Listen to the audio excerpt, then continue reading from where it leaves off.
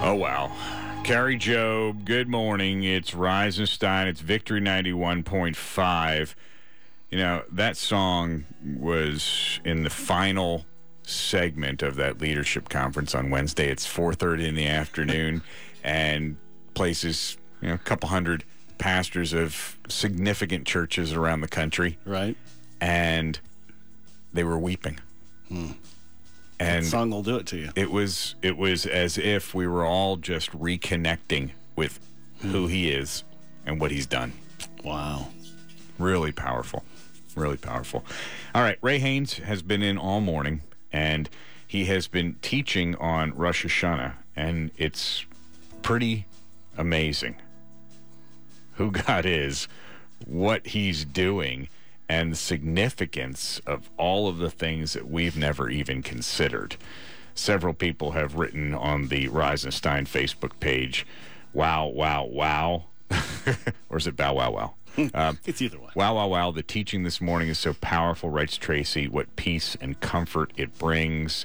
Somebody else said, I wish I was in an all-day class with you about these teachings. Well, you can be. Posting them all up. They're all posted at the Victory Facebook page and at blog.victory915.com. Part 6. And this one, we're going to dig in a little deeper and get a little more prophetic look at it, too. The more practical side of this for the year ahead, all right? So the Hebrew symbol 7 represents a sword. So think about that. The most dominant concept for the Jews, for the Hebrews, is 7 is a sword. So 77 represents a two-edged sword, and in Scripture, we know that is the Word of God.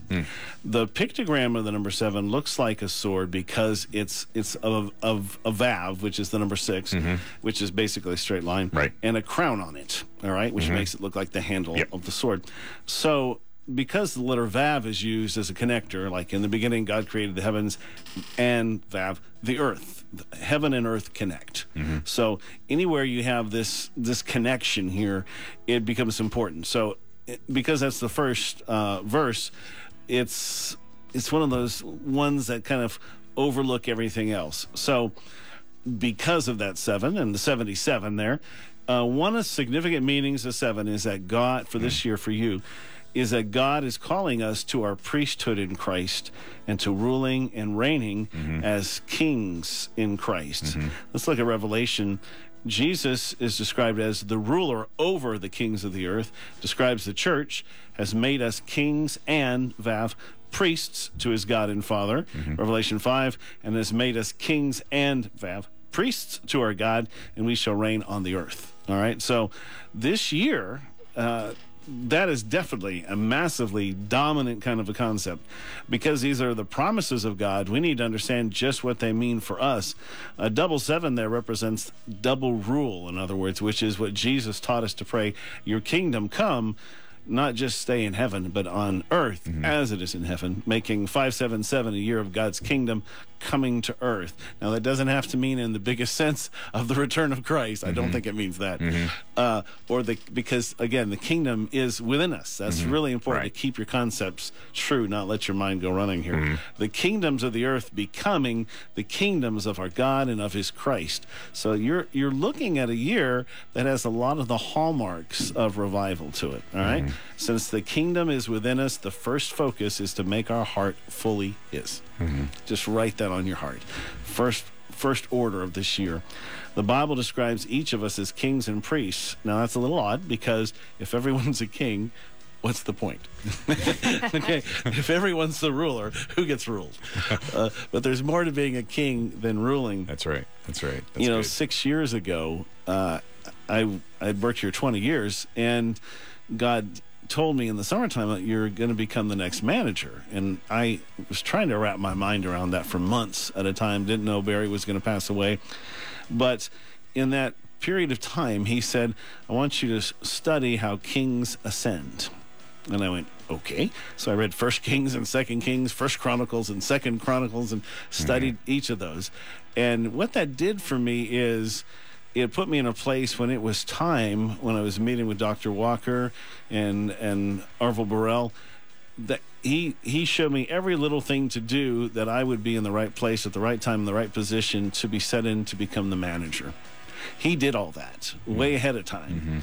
And it didn't occur to me afterwards the significance that he looks at us, because he says this in Revelation, as kings and priests. So he's talking, when he gives you a promotion, when he steps up, he's teaching, he's causing a person to ascend as a king, to become a king. And so one of the, I believe, real big revelations for us this year is what it means to be a king under the King of Kings. And I'm just still chewing on this after 6 years later, but if Jesus is the King of Kings, we need to grasp how kings give to kings.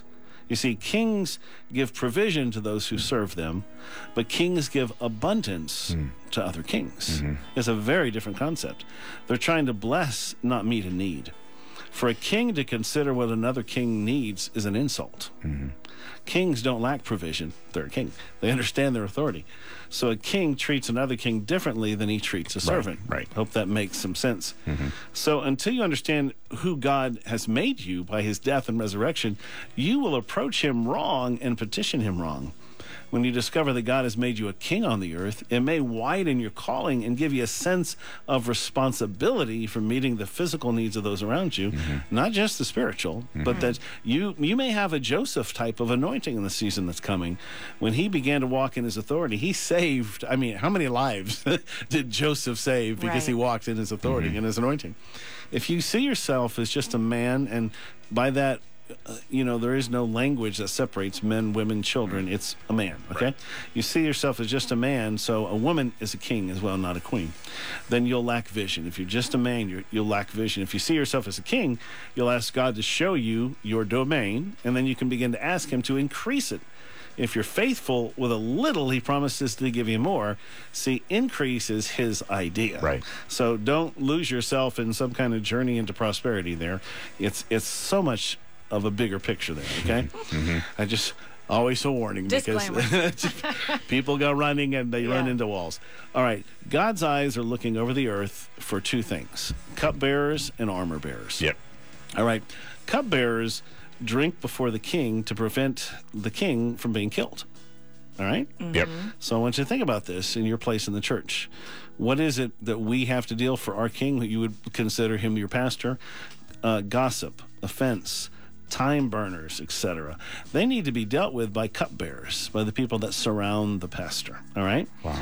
When you take the step to drink that first, a lot of times you can, rather than running to the pastor, and you can prevent that interruption. You can prevent that attack on their life. And so that's where our job is as cupbearers this year. Excellent. Secondly, armor bearers. Just take a moment there, because how many things happen in churches?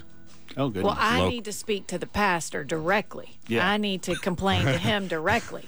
I need to voice my concerns directly. Think about your local church right now, wherever you are here in North Georgia, and think about anything going on in your church that could be considered conflict. How can that be avoided? Be the cupbearer. And, Kelly does that for me a lot. If you try to call me, you probably won't get me. Because, some people will, but... Well, I'll give him your cell. Appreciate that. Just because she does that for me. She's amazing in that role for me, especially in the radio station. You'll call, "Hi, it's Kelly." You get a much happier answer than you'd get from me anyways. Right. But she will put you in the right direction, and it causes things to flow better. And let me just tell you, this year, as you go forward, learn how to be a cupbearer for your pastor, and learn how not to be the opposite, all right? All right, number one. That's number two. The armor bearer carried his own armor, was a skilled fighter, and carried the king's armor, and cared for the king in battle. Good gosh. That's a pretty tough one right there. So, that was my role. I took that on my own shoulders for Barry when I was here for those first 20 years. I looked at every situation, that you wouldn't have to worry about it, that everything would be in order, everything that would be done, I just carried that day after day after day. And I really believe that's why God put me in that position, to make me a manager. In the days before he would pass away, he began to work that towards that. And I think he honors cupbearers and armor bearers in that way. So we need to invest our energy into the life and mission of the one God placed above us in ministry or work. They shouldn't have to bear alone the weight or concern for excellence. When you do that, I get to do that now for Pastor Don. What an honor that is to when God puts someone in your life that's blessing you, that you can bless them back in that way. So God is raising up men and women who will invest themselves into another man's domain. If you have a goal, let it be to be faithful. There will always be those with more gifts and talents and strengths, but you can always be the most faithful. I challenge you this year, that's going to be a significant part. Wow. That is good. That is very good. Part 7 coming up. The significance of part 7? We're going to jump into 7s in Revelation.